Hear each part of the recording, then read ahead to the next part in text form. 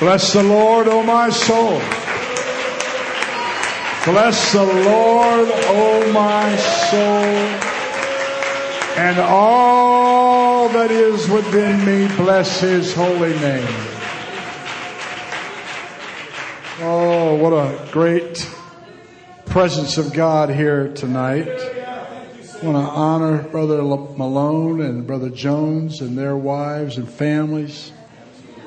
And so honored to have you standing here while I fumble around a little bit. And I need to write you a big check so you'll invite me down to Roatan. And that's just a fantastic testimony, isn't it? Wow. I'm sure they were enjoying Montana. Praise God. And it's so good to be back once again.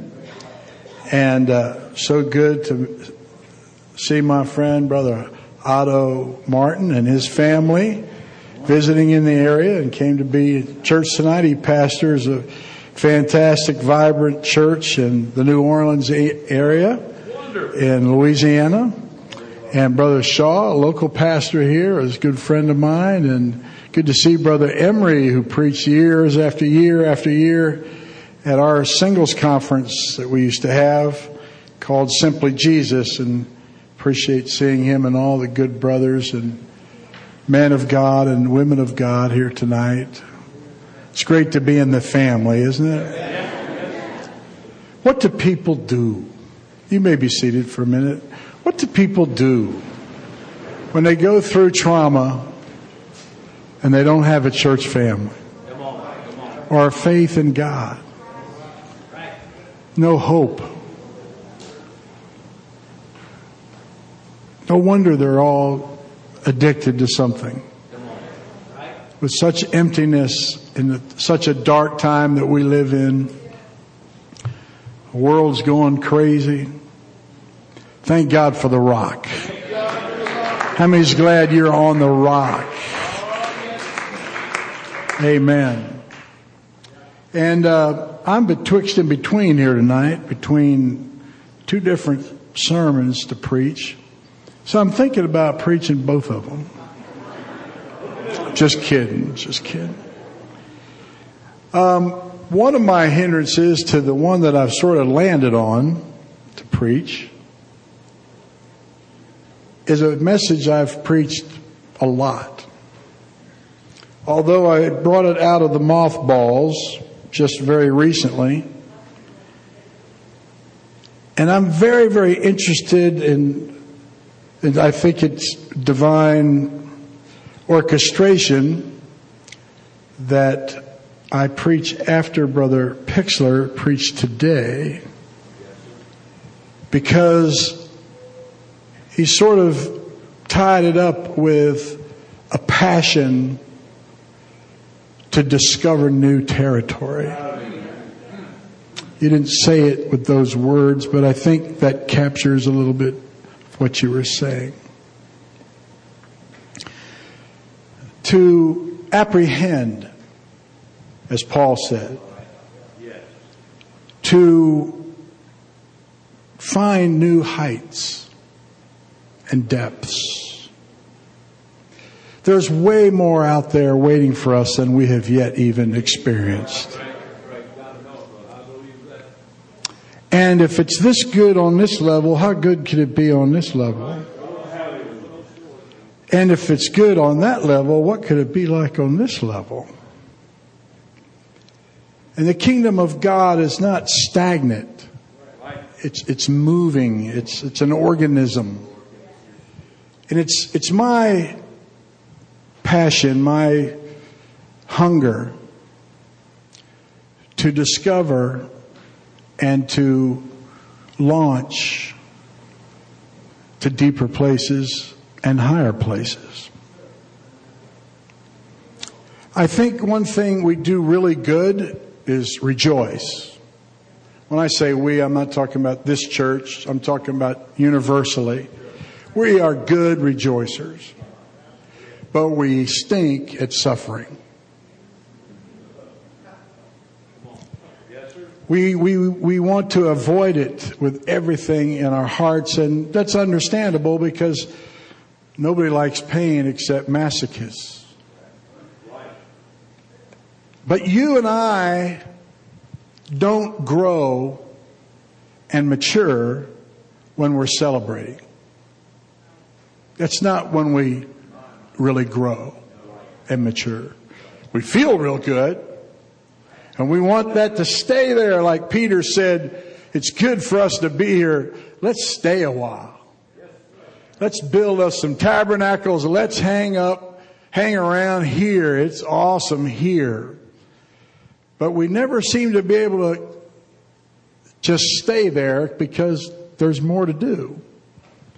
And so we don't grow or mature generally in our celebrations. And I love to shout as much as anybody, if not more than most. But we grow in our sufferings, in our trials, because it moves us to seek Him deeper, because I need Him more. I call that deepening or deepen. And in order for us to grow and mature, we must deepen. And by that I mean deepen our discipleship. We have this notion, and if I'm wrong, publicly change my thinking, or preferably after the service. But we sort of have an idea that when a new person comes in, experiences a new birth, and we put them through our journey class or our foundations class or our new believers class, and by the time that's over and they've bought in and changed, they understand the oneness of God, they understand the new birth, they understand separation from the world and holiness within and without, and now they can be in certain ministries that we've discipled them. They're solid. Therefore, if we've discipled them, we were already discipled a long time ago. And I guess there's some logic to that, but it almost speaks to, I don't need to continue to disciple. And I think, well, I've been in the church now 40 years. It's unbelievable. I'm only 38. And I think it would be good if we really all saw ourselves as hungry disciples, willing to deepen our commitments, willing to continue to change things that need to be changed, rather than be just casually aware of it and blow it off. One of the things about suffering that's different about celebrating, when I'm celebrating, I don't really see my flaws very clearly. But when I'm suffering, I start seeing things in my life, in my heart, that I didn't notice before. I think that's one reason why we avoid suffering, because it brings out the real us. And what are we supposed to do with that? Will the real, most perfect person or perfect person in this room please identify yourself? I didn't see any hands, maybe some silent amens, but I really don't think there is anybody in here perfect yet. Amen? That's a question mark kind of look there, looking for an answer. How many believe that we're not perfect? And how many times, particularly maybe in trying times, that you start seeing some flaws? How many believe you have flaws? Just can I see those hands again? And how many, if I asked you and you were willing to tell me, and I'm not going to ask you, but how many of you could probably name 4 or 2 of those flaws? I'm not going to ask you. I'm not going to say, tell your neighbor. Just between you and God, how many could, under scrutiny, talk about that you would acknowledge 2 flaws that you know of? That's pretty much it. What are you doing about them? Does it trouble you? Does it speak to you? And this is where I think we could afford to turn up a notch. Because we didn't see those flaws by accident.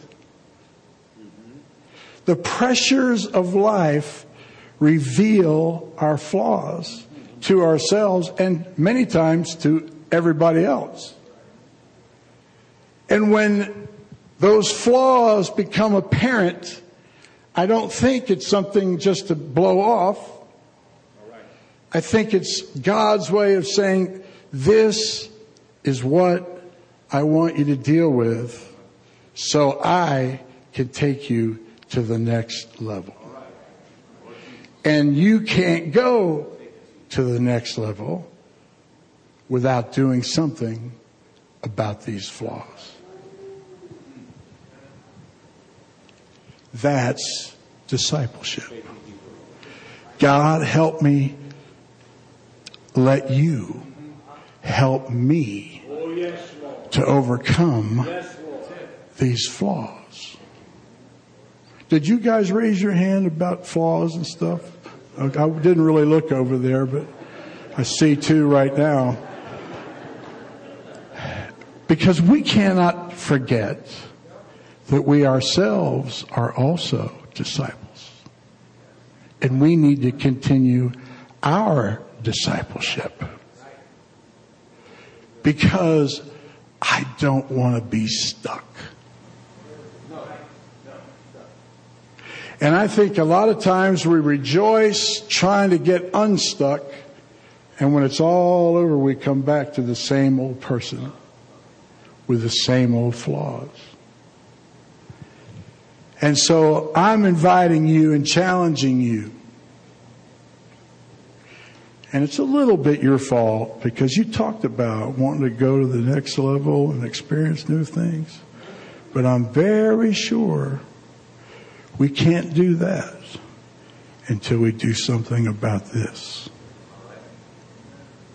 Because at the next level, am I doing okay? Because I'm feeling very alone here.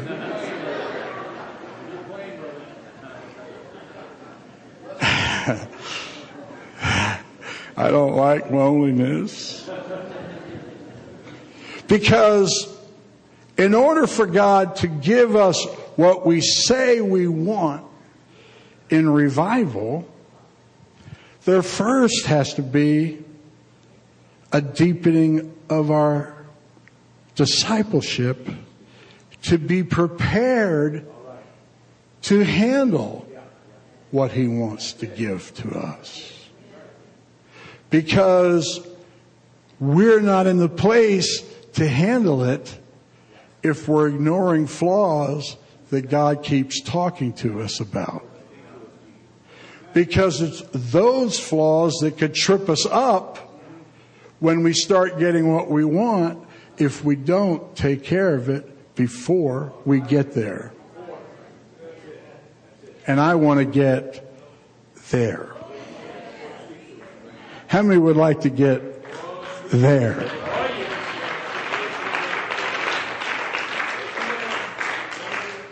So, I want to challenge myself first, and the rest of us, to think in terms of the way to get up, as we know, is to get down. Humble ourselves. Mortify the deeds of the flesh, these little flaws, and conquer them and then watch us rise, now God can add. Does that logic make any sense to anybody? Can I get an amen? That means that there's a price to pay to go up and be there. And I want to go there. How many want to go there? Well, let's stand together and let's go to the book of Psalms.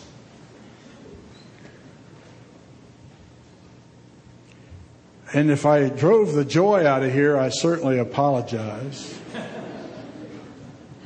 Or if I put you at, well, whatever it might be, I did not intend to bum you out. But sometimes the truth is a little uncomfortable. And I believe that I'm telling you the truth. How can we grow if we're not growing? And if we don't grow, we're just going to repeat the same thing over and over again. And I am again it. I think God's calling us up. That means leaving some things down. How many remember those flaws, or did you instantly forget all about that? How many could still count out at least 2 flaws that you have? The only way you know that is by the Spirit of God that showed it to you. Or it was so big you couldn't deny it any longer. Psalms chapter 91. If you've heard me preach on these thoughts before, you are so blessed to get to hear it again. Psalms 91 verse 1. Would you read with me? How many would read with me? Let's read out loud. He that dwelleth in the secret place of the Most High shall abide under the shadow of the Almighty. I will say of the Lord, He is my refuge and my fortress. My God, in Him will I trust. Surely He shall deliver thee from the snare of the fowler, from the noisome pestilence. He shall cover thee with His feathers, and under His wings shalt thou trust. His truth shall be thy shield and buckler. Thou shalt not be afraid of the terror by night, nor for the arrow that flieth by day, nor for the pestilence that walketh in darkness, nor for the destruction that wasteth at noonday. 1,000 shall fall at thy side, and 1,000 at thy right hand, but it shall not come nigh thee. Only with thy eyes shall they behold and see the reward of the wicked, because thou hast made the Lord, which is my refuge, even the Most High, thy habitation. Because you decided to dwell in the secret place. Because you decided to dwell in the secret place. And you decided to make that refuge your habitation, where you're going to live on a daily basis. All of these benefits are going to be yours. One verse from 1 Kings chapter 17, right after Ahab was visited by Elijah, and Elijah told him that there was going to be a famine in the land and no rain would come. God gave Elijah instructions. Get thee hence, in verse 3 of 1 Kings. Get thee hence, and turn thee eastward, and hide thyself by the brook at Cherith, that is before Jordan. And it shall be, that thou shalt drink of the brook, and I have commanded the ravens to feed thee there. There. When you get there, cool stuff is going to happen. But you've got to go there. That's where the blessing is, right there. So I'm talking about a place, next slide, called there. I have to get there. How about you? If you could take it or leave it, you'll leave it. Because the passion of the Spirit that came on you compels us with a passion to get there and discover new things, a place. How many would like to go? How many have an idea? I know I'm kind of dragging this out, and the whole time I'm saying, shut up and just preach and get it over with. But I'm having a hard time doing that. But how many of you, even of late, let's say in the last month, have thought about these strange thoughts? I wonder what it would be like if I could, maybe you didn't use these words, but if I could get past where I am. There's something out there. There's something compelling me. And it makes us hungry. Wave your hand and shout praise the Lord if you've been thinking like that lately. Let's give him some high praise for just a few minutes. Can we do that? Because I want to go to a place. Oh, I want to go there.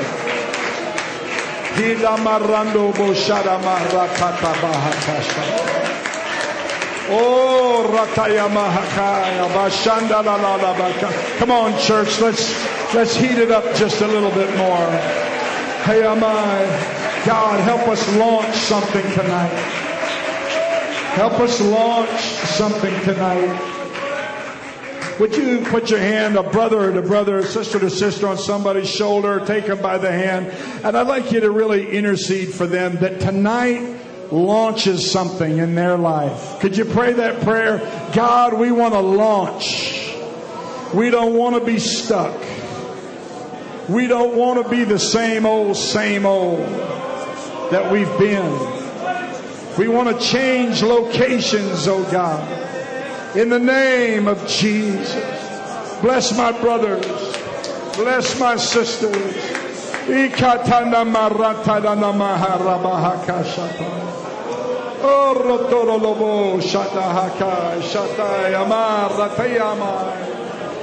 Oh God, I want to dwell in that secret place.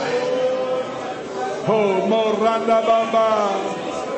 Oh God, oh God, oh God, oh God. Could you pray for just one more person? Would you mind?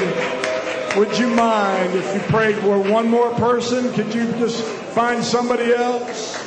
Help us, Lord. Shake ourselves. Stir ourselves. In Jesus' name. In Jesus' name. Oh God. Oh God. Can you get a witness on what I'm talking about? Trusting you, Jesus, to break us out of that slavery. Don. Lord, the slavery of addiction. Does your spirit bear witness Jesus. to what God, I'm I saying? pray. Does your spirit bear witness to what I'm saying? Hikayama. Can we pray in tongues for a moment? Can we just pray in the Spirit?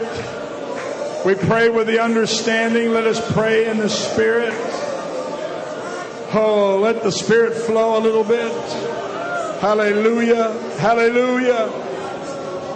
Hallelujah.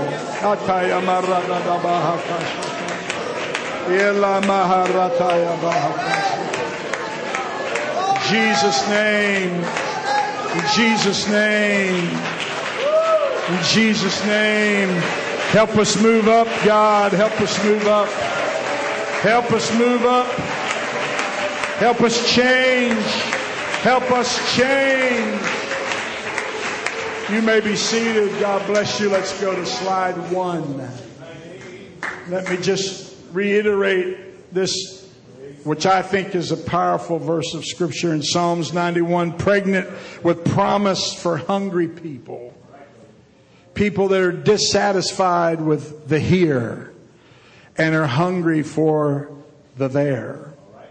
People that can see just beyond and desire to apprehend. Paul was one like that. He that dwelleth in the secret place of the Most High shall abide under the shadow of the Almighty. I will say of the Lord, He is my refuge. He's my fortress. My God, in Him will I trust. The word secret literally means a covering. A covering. That when we dwell in this covering place, this relationship, I abide under the shadow. That word literally means shade. Under the shadow of the Almighty. We're living in a world that's so heated up with pressure. There is intense pressure in our world. As chairman of Points of Refuge, I get calls often about stress and about pressure and feeling overwhelmed. The word overwhelmed in the Scripture, the verse in Psalm 61 that says, when I was overwhelmed within me. That word means a shroud or darkness. People in our culture are living under darkness. Their covering is darkness. Their covering is a shroud. But oh, thank God, our covering is the presence and the glory of God. How many's glad you've got that kind of covering? He that dwelleth in the secret place shall abide under the shadow of the Almighty. That means we have it made in the shade, Brother Malone. Would you stand for just a minute? That if the heat of the sun is burning and pressure is upon me, and I dwell in that secret place, that means, and I'm in the shade of the Lord, that means you get between me and that pressure and that heat. Therefore, it's a little cooler being in the shade of the Almighty than it is being totally exposed to the elements of this world. That's why we need to dwell in the secret place. A place that we live on a daily basis, not just getting a Sunday morning high or a midweek feeding, but something we do on Tuesday morning in personal time and Wednesday morning in personal time, drawing the resources and the strengths that God has on a daily basis in order to replenish that which is depleted. What's happening to so many that are so struggling and hurting, and it would be ignorant of us to think that we don't have hurting people in our ranks. What is the problem? Number one, it's getting hotter outside. Number two, it's getting darker outside. Evil men and seducers are waxing worse and worse. And if the world's getting worse, the church needs to get better. If we are where we were a year ago, we're falling behind. If we're where we were 6 months ago, we're getting behind. If we're stuck, we're setting ourselves up for destruction, because God is leading the church into deeper things and higher things, and we need to catch up with it. If the world is getting worse, the church should be getting better. Can I get an amen there? That means I got to get a little higher. I got to get a little deeper. I've got to get a little cleaner. I've got to take care of some flaws so I can move deeper into the presence of God and live in that dwelling place. Yes, Jesus. Those flaws that I so expertly just landed on your plate there, so smooth, are like prison bars that we want to get out and get freer, yet these things will not let us go. It's really about transformation and change and liberty. And I get ahead of myself just a little bit, but can you sense and feel that there is another dimension, if you will, or another level, if you will, or another kind of dimension of the presence of God? It's just right there if I could just get there. And I'm hungry for it. If you're hungry for it and you feel a need for it, that you're tired of being where you are and somehow it's not working for you like it used to, and you find yourself in need and desire, if that's you, would you just stand and lift your hand and give God praise right now and say, God, I want to get there? Come on, somebody, stir up the gift that is in you, because we're not going to get there by accident. Oh God. Oh God, oh God, oh God. I need to get a breakthrough somehow. I need to move forward somehow. I want to go to a place that's called there. You know the scripture, it's been preached to death through the years. You may be seated. Slide number 7 in Philippians. He said, not as though I had already apprehended. Oh, what a danger that is, to think I've got it all. He said, I've not apprehended. That means if anybody in the New Testament other than Jesus could say, I have apprehended, it would have been Paul. But he said, I haven't. I confess I haven't got it all, and there's more I want to get. He said, I haven't already attained, and neither were already perfect. But I follow after, that I may apprehend that for which also I am apprehended of Christ. I follow after.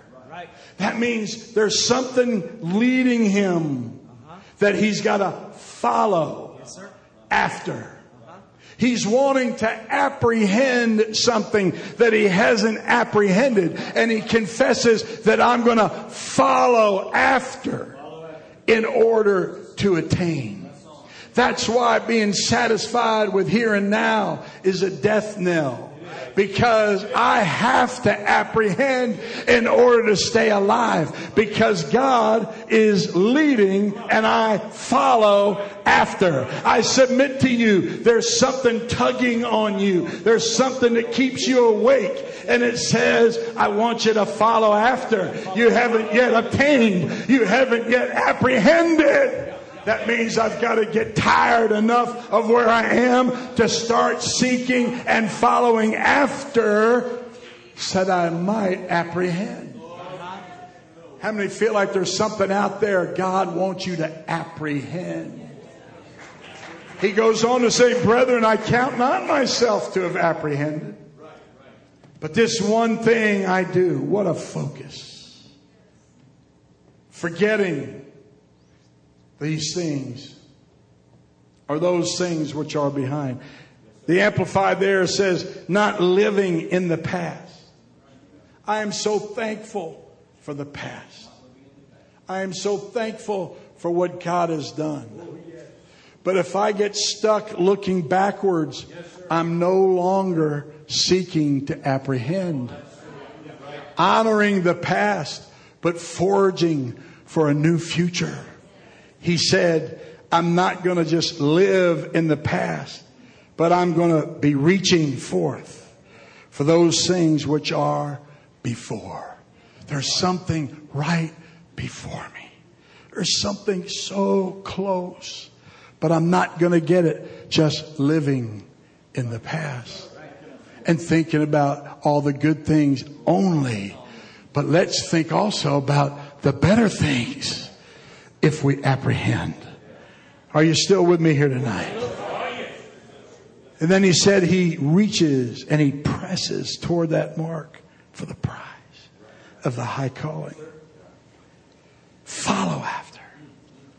There's something to follow after. Where's God taking me? Where does he want me to go?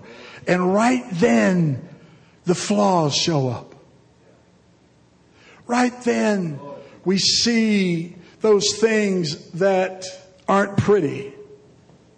Because we're following after God, and God starts showing us our flaws. And for years, I used to think, oh, God's angry with me. Look at my flaws. I'm bad. And it's ugly. And surely he's mad. Because when God does show you your flaws, it's pretty sobering moment. If we'll be honest. And I used to think he was angry.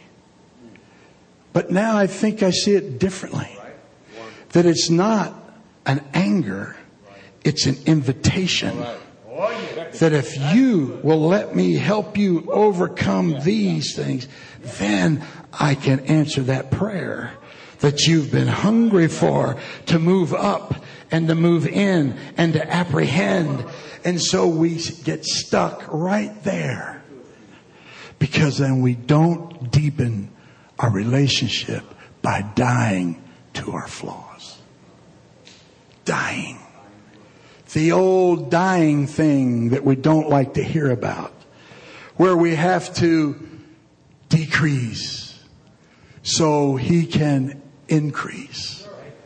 I hope that I have some compatriots that are hungry to go deeper and to experience God in a whole new way. And this discipleship is the pathway to get to where we want to go. I remember as a new convert, I was so zealous. God didn't have to bring up stuff. I knew a bunch of stuff that was already there. And I used to get a thrill out of mortifying the deeds of the flesh, because I recognized the more self I could kill, the more Jesus I could experience. The more I could kill, the deeper I would get, and the more I can experience with God. But after a while, that sort of gets old. And after a while, we sort of kind of get easy. And we forget that we cannot forsake discipleship until we step out of here, in through those gates of glory. Because God is in the business of perfecting His church. Oh, how many want to get perfect in God? You want to be perfected in the Spirit. Somebody shout praise the Lord here today, because God is not angry about our flaws. He's inviting us to let Him help us conquer those flaws so that we can go into that place called there. That place where it's freer. That place where there's more joy, more clarity, more anointing, more demonstration, more drawing on the lost. Because the freer we get, the freer they'll be able to get. We cannot give what we don't have ourselves. And so he followed after. His number one passion was to press toward the mark, to obtain and to apprehend. Going back to Elijah in slide number 10. God spoke to him. We read it. Get thee hence. Turn thee eastward. Hide thyself in the brook Cherith, that is before Jordan. And it shall be that thou shalt drink of the brook. And I have commanded the ravens to feed thee there. There is a place that the miraculous is going to take place. But it's not here. It's got to be over there. In order to get there, you've got to get up. You've got to stir yourself. And you've got to go on a journey and find that place that he said, if you get there, you're going to find what you really want to find. And that's sustenance. Yes. And so it didn't say go halfway there. Oh, how many times have I cheated myself by launching a passion to seek God on a deeper level. And it got better. I'm on a diet. Many have mentioned that. And here's my fear. I haven't reached my goal yet. But I'm doing really a lot better than I was doing before I started. So it's good enough. That's what I can't afford to do, brethren. I can't be satisfied to be good enough. I got to get those next 15 pounds. Oh, God. Oh, God. Oh, God. That means more lettuce.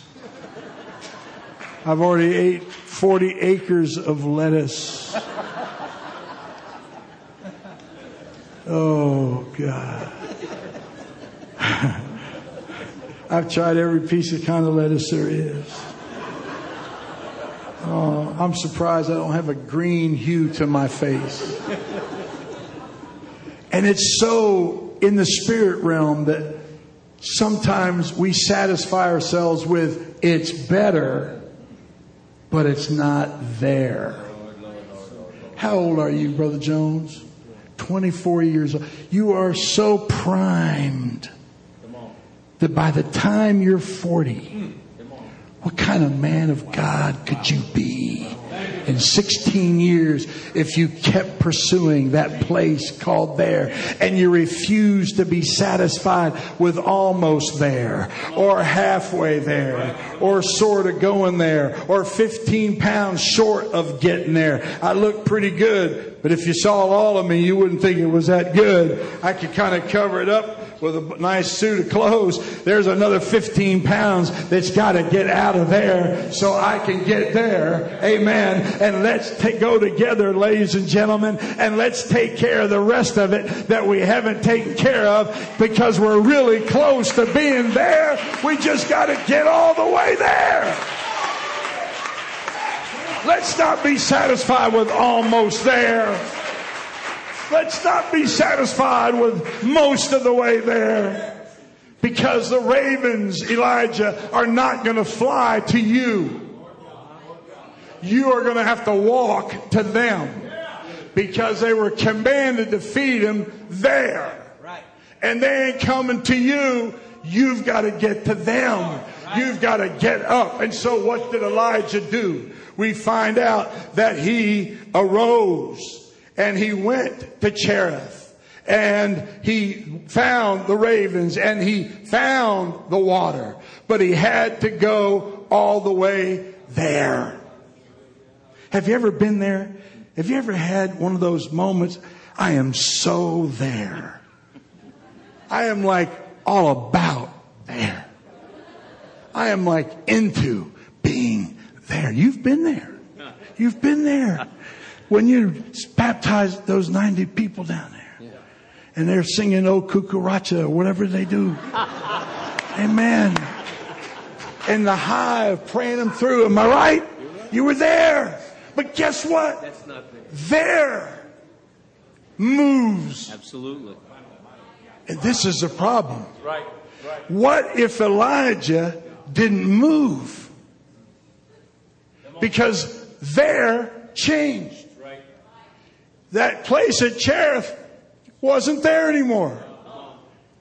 And so it came to pass, slide 11, after a while, look at that, after a while, the brook dried up. Oh, bummer.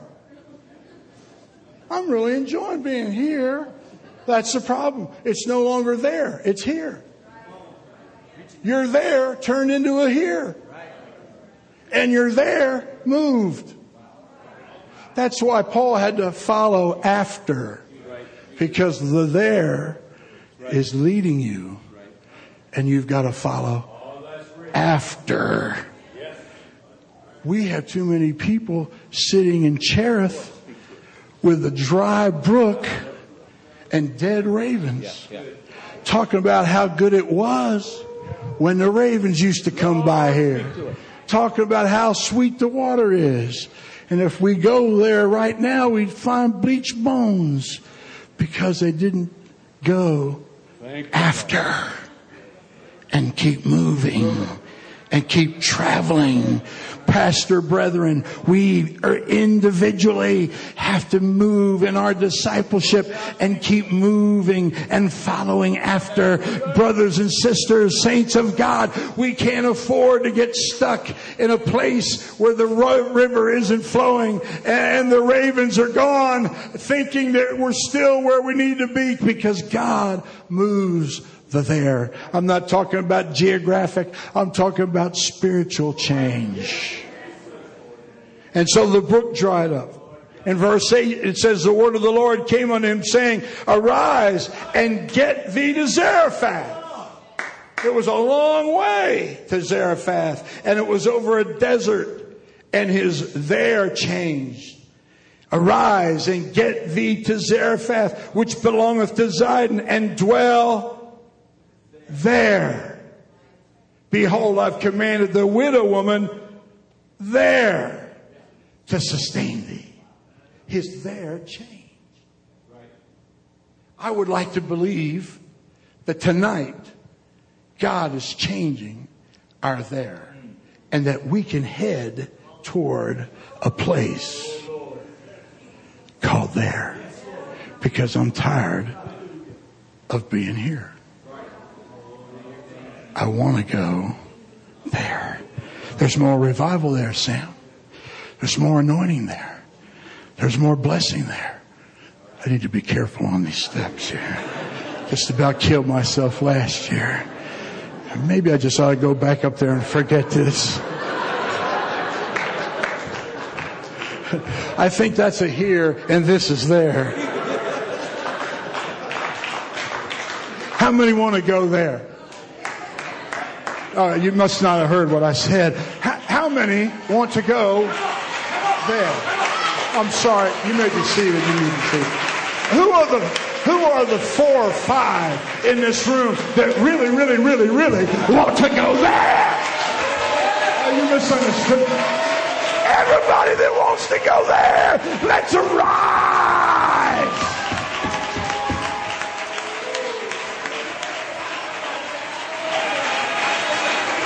Arise. Come on, somebody. Get yourself up. Stir up yourself and start moving toward that place. Am I making any sense tonight?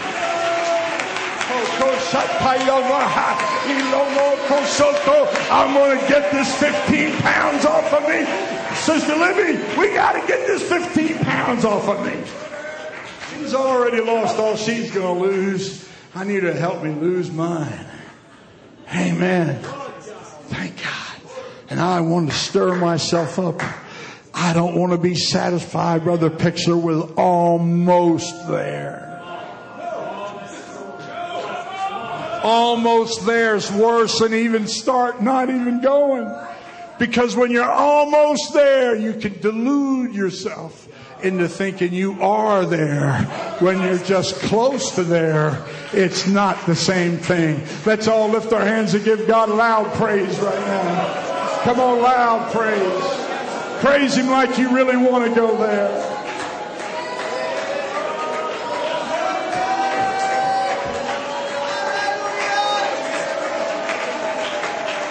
Haramba, Kiyamashata.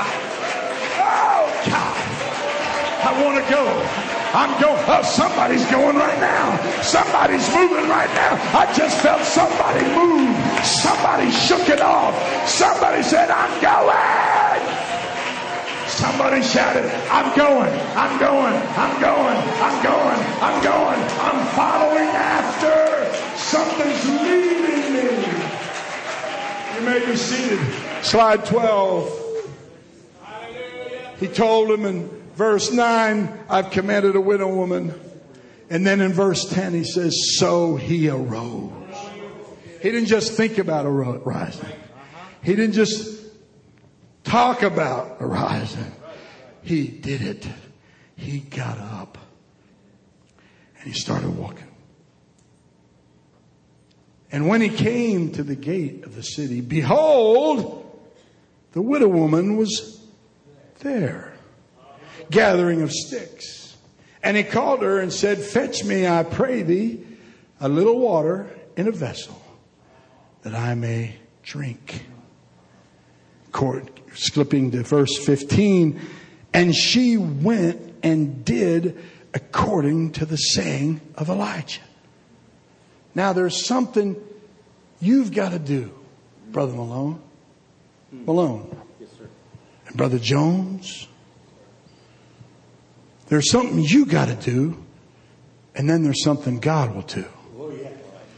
God said, go to Cherith, and he went. And the ravens came. And the water flowed. He had to go to Zarephath. And he got up and he went. That's his part. That's our part. We have to do something. We've got to pursue. Paul said he pressed. He was urgent about it. Draw nigh unto God and he will draw nigh unto you. We stimulate God. Like in that water, that boat. Who was that talking about that? That was awesome. Got a revelation. I think, was that you, Brother Pixler? About being in the boat and seeing God in a bigger way and knowing they were God? Who was that? Okay, cool.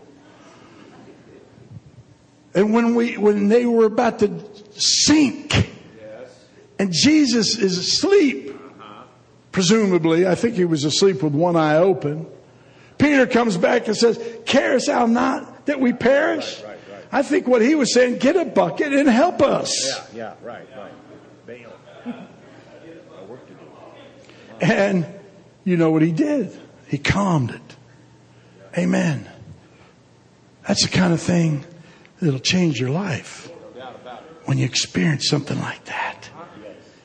And I think God has some things like that in that place.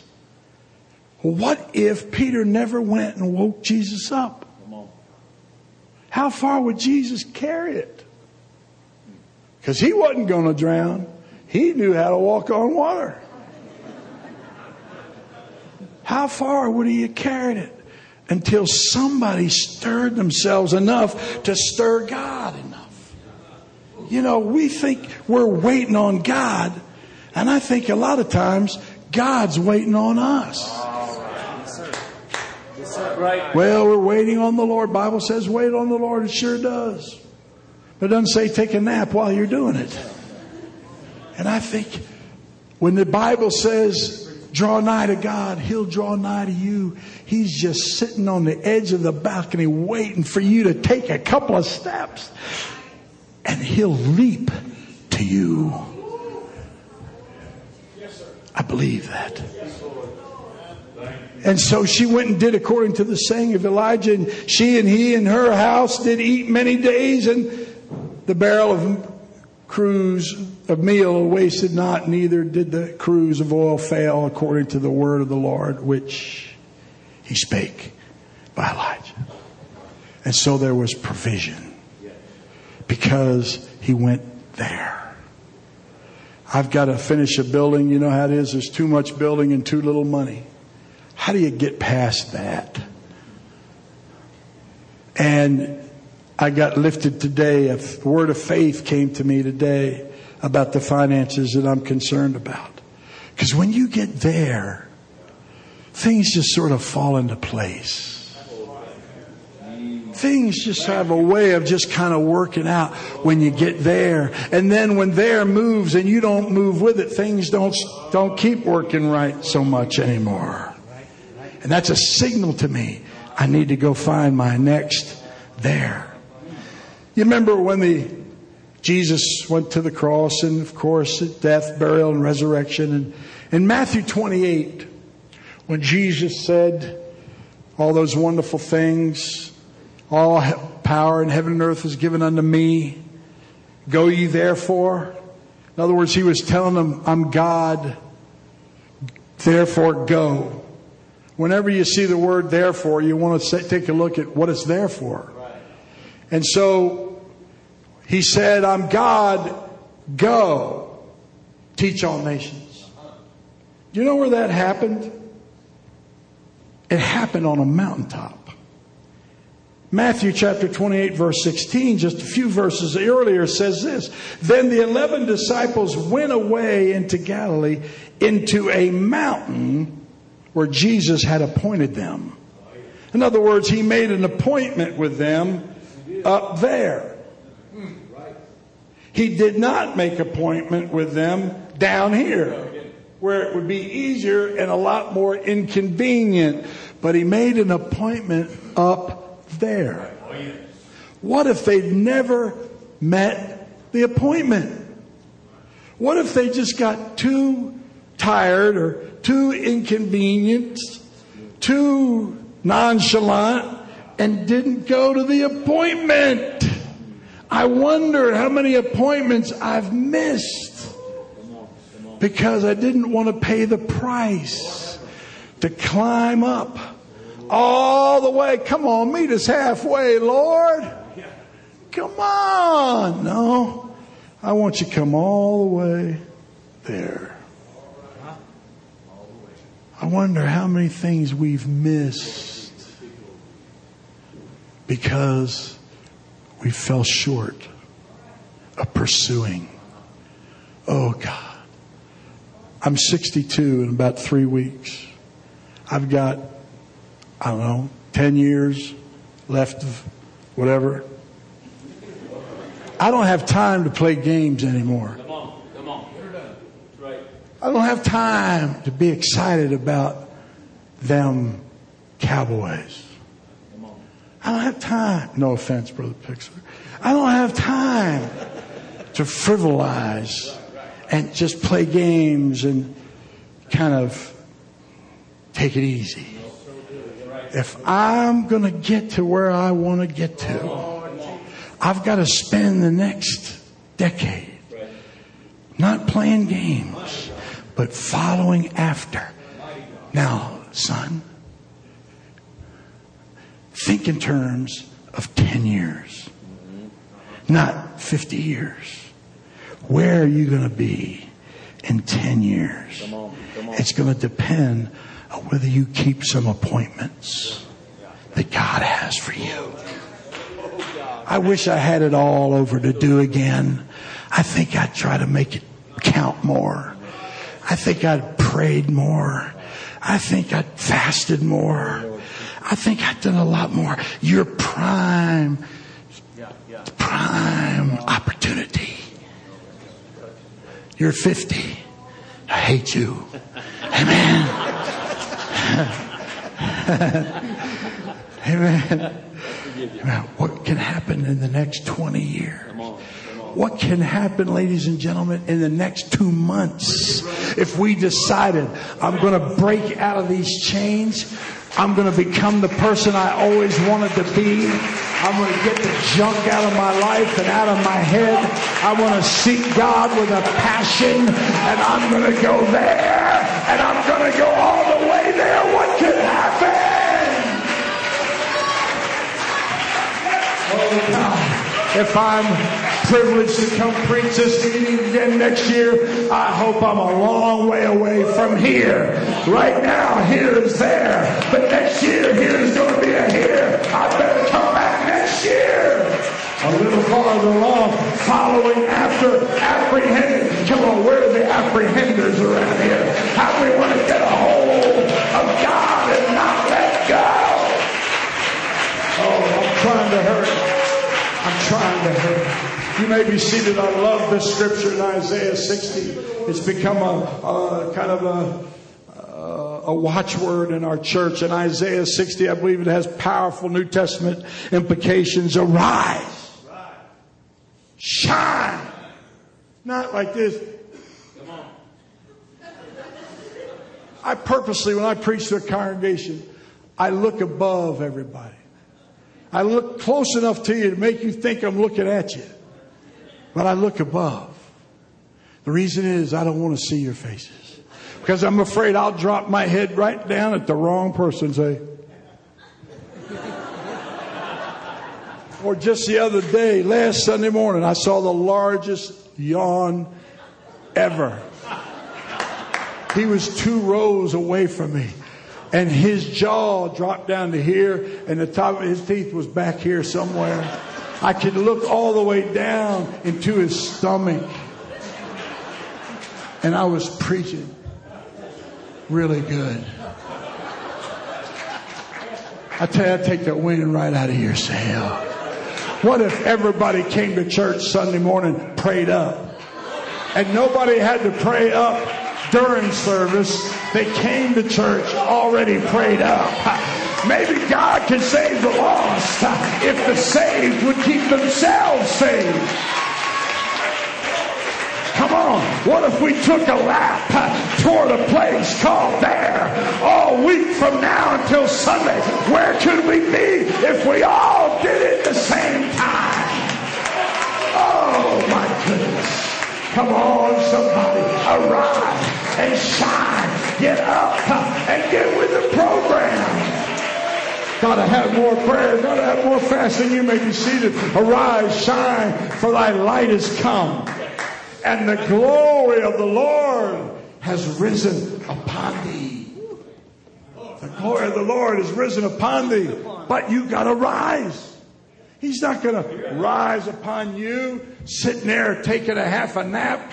Come on, just be really laid out there.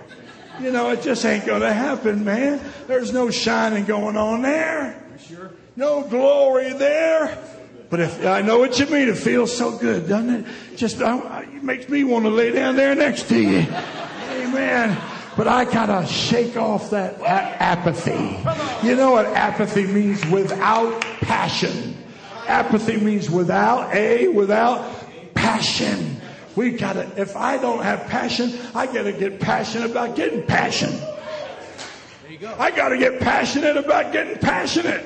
Hey, I'm not passionate. That ain't going to work. I need to get concerned about that. Come on. Let's wake you up. Let's wake me up. Let's get passionate about it. Let's rise. Let's shine. And the glory of the Lord is going to rise upon you. Yes. It's a place called there. You may be seated. Verse 2. For behold, watch this.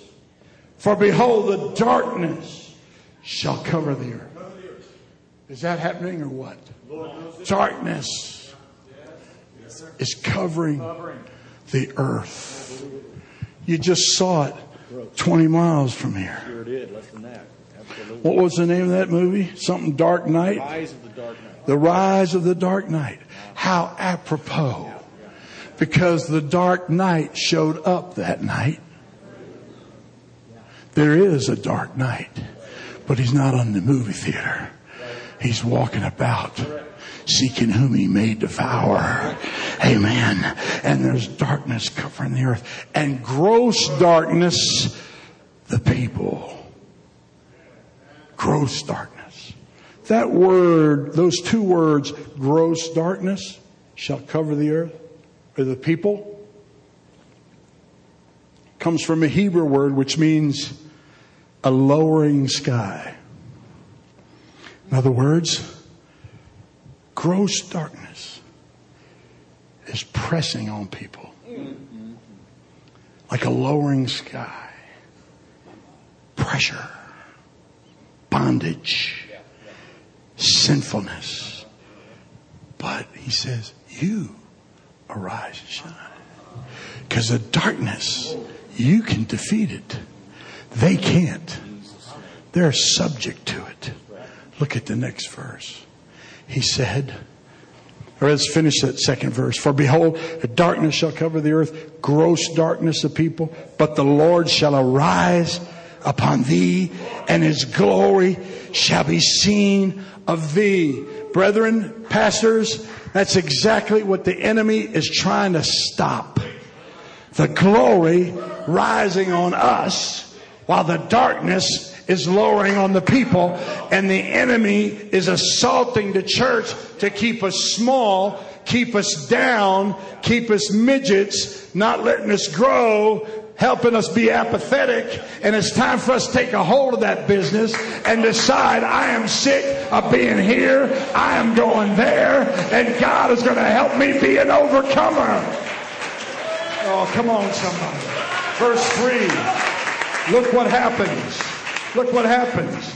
You're rising. The glory is rising. Look what happens in verse 3. And the Gentiles, the people that are oppressed, the people that are hurting, the people are confused, the Gentiles shall come to thy light, and the kings of to the brightness of thy rising. We're supposed to be rising. We're supposed to be moving up, not staying still. Not staying where we have always stayed. He said they're going to come to your rising. They're not going to come and then you rise. We have to rise. Then they come. Verse 4. Lift up thine eyes round about and see all they gather themselves together. They come to thee. Thy sons come from far, and thy daughters shall be nursed at thy side. And there's more and more and more. If the church rises, the brightness is going to draw the lost. We're waiting for something that's waiting for us. We're waiting for this revival. But that revival is waiting on us to rise. In Numbers, when the children of Israel were moving through the wilderness, it says this in Numbers chapter 9, so it was always.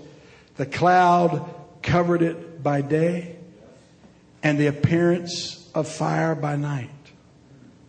Look at verse 17. Read it with me out loud. And when the cloud was taken up from the tabernacle, then after that, the children of Israel journeyed. And the place where the cloud abode, there children of Israel pitched their tents. In other words, they just didn't go out a couple of miles and break camp, and then the glory left and they stayed there. No, they had to pick up camp, they had to pack it all up and follow the cloud. And when it stopped, they stopped. They pitched camp, then it moved, and they had to keep moving. Pitch camp, move, because here became there, and then there became a here, and then they had to follow the there. And I think we're not doing that as well as we could do. If we could be more intentional about following after and apprehending and moving with the cloud and moving with the... And the problem is, it means dying the whole way. Because we've got to surrender. We've got to die. And we don't want to kill the flesh. And we'd rather stay here than deal with the flesh. You remember all those flaws we were confessing a little while ago? In 2 Corinthians 3 in the Amplified Version, you quoted it in the King James. I just want to go to the Amplified for a minute. Now the Lord is that Spirit, and where the Spirit of the Lord is this the Amplified? Yes, it is. There is liberty, emancipation from bondage and freedom. Now read it with me. And all of us, with unveiled face, because we continued to behold in the Word of God as in a mirror the glory of the Lord, are constantly, everybody say constantly, being transfigured into His very own image in ever increasing splendor, and from one degree of glory to another. For this comes from the Lord, who is the Spirit. One ever increasing splendor. Ooh. From one degree of glory to another. When was the last time we transformed into that next degree of glory? On and on and on. Have I left you? Have you left me? Does this make sense? What if we really got serious? God, I'm tired of this degree I'm on. I want to get to the next degree. I want to go with the cloud. That's right. Let's take a moment. For those of you that want to go to that next degree. You see, you're really excited about that new Mercedes-Benz until you look at the sticker. That's what the car salesman hopes you never even ask. Don't ask me how much it costs, because you might not buy. There is a cost. Those flaws. If I could do something about those flaws, what could I do? Where could I go? I've only got 10 years. I've got to make it all count. I don't have time to play. Go to the second to the last slide. It's not numbered. 1 Kings 19:9.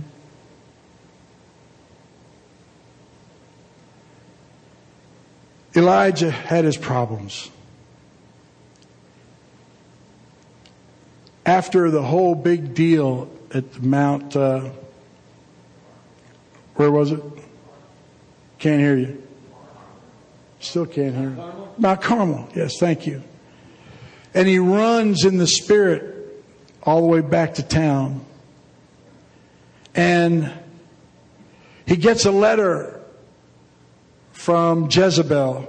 Within 24 hours, I'm going to kill you. He just killed 400 false prophets by himself. Saw fire down from heaven. And this lady says, I'm going to kill you by tomorrow. And he totally freaks out.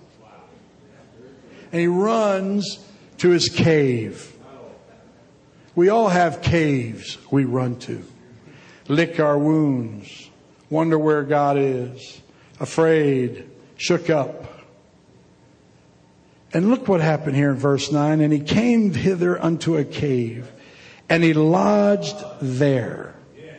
And behold, the word of the Lord came to him, and he said unto him, What doest thou here, Elijah?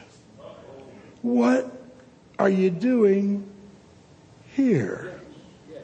You're supposed to be there. What are you doing here? I can feel that combination or conviction even this moment. What are we doing here? What am I doing here? I need to get back there. Oh, from one degree of glory to another. Last verse. God wants to bless Moses. He wants to give him the 10 Commandments. Let's stand together.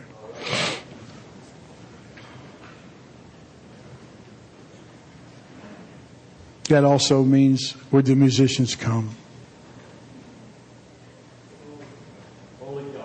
Last slide. And the Lord said to Moses, would you read it with me? Come up to me into the mount and be there. Again, you got to climb. I'm not going to come down from the mountain and become your escalator. I want you to come up. It's a climb. It takes some effort. There's a price to pay. You got to change some things. You got to change some priorities. You've got to put some things away and bring some things in. If you understand what I'm talking about, would you shout amen? How many understand what I'm talking about when I say get some things out and get some things in? Say amen if you know what I'm talking about. Oh, could we all launch tonight? Look what he said. Come up to me. We're always wanting God to come down to us. And I think God is saying, why don't you come up to me and be there? And I will give thee tables of stone. On and on and on. In other words, when you get there, God has something He wants to give you. But He wants you to come there. Come to me and be there. And I will give you. I'm hungry for that. I need Him to give me money. But that's the smallest of it. I need Him to help me get a clean heart and pure hands. I need God to help me cleanse myself, washed in the blood. I need God to lead me. You remember that verse of scripture that says in Psalm 61, I mentioned it earlier, lead me to the rock that is higher than I. Lead me. You know what the word lead there means? It means guide. That means you can't get there without God guiding you. Yes, right. Guide me to a rock that's higher than I. I need to go up. I got too many problems. I got too many things I can't fix. I got too many situations. I need you, God.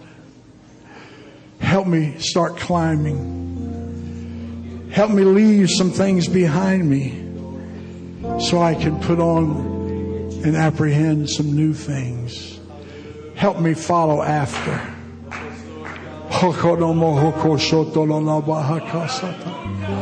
Oh God, help us right now to humble ourselves. But we can launch. We started a launch the other day. We call it the surge.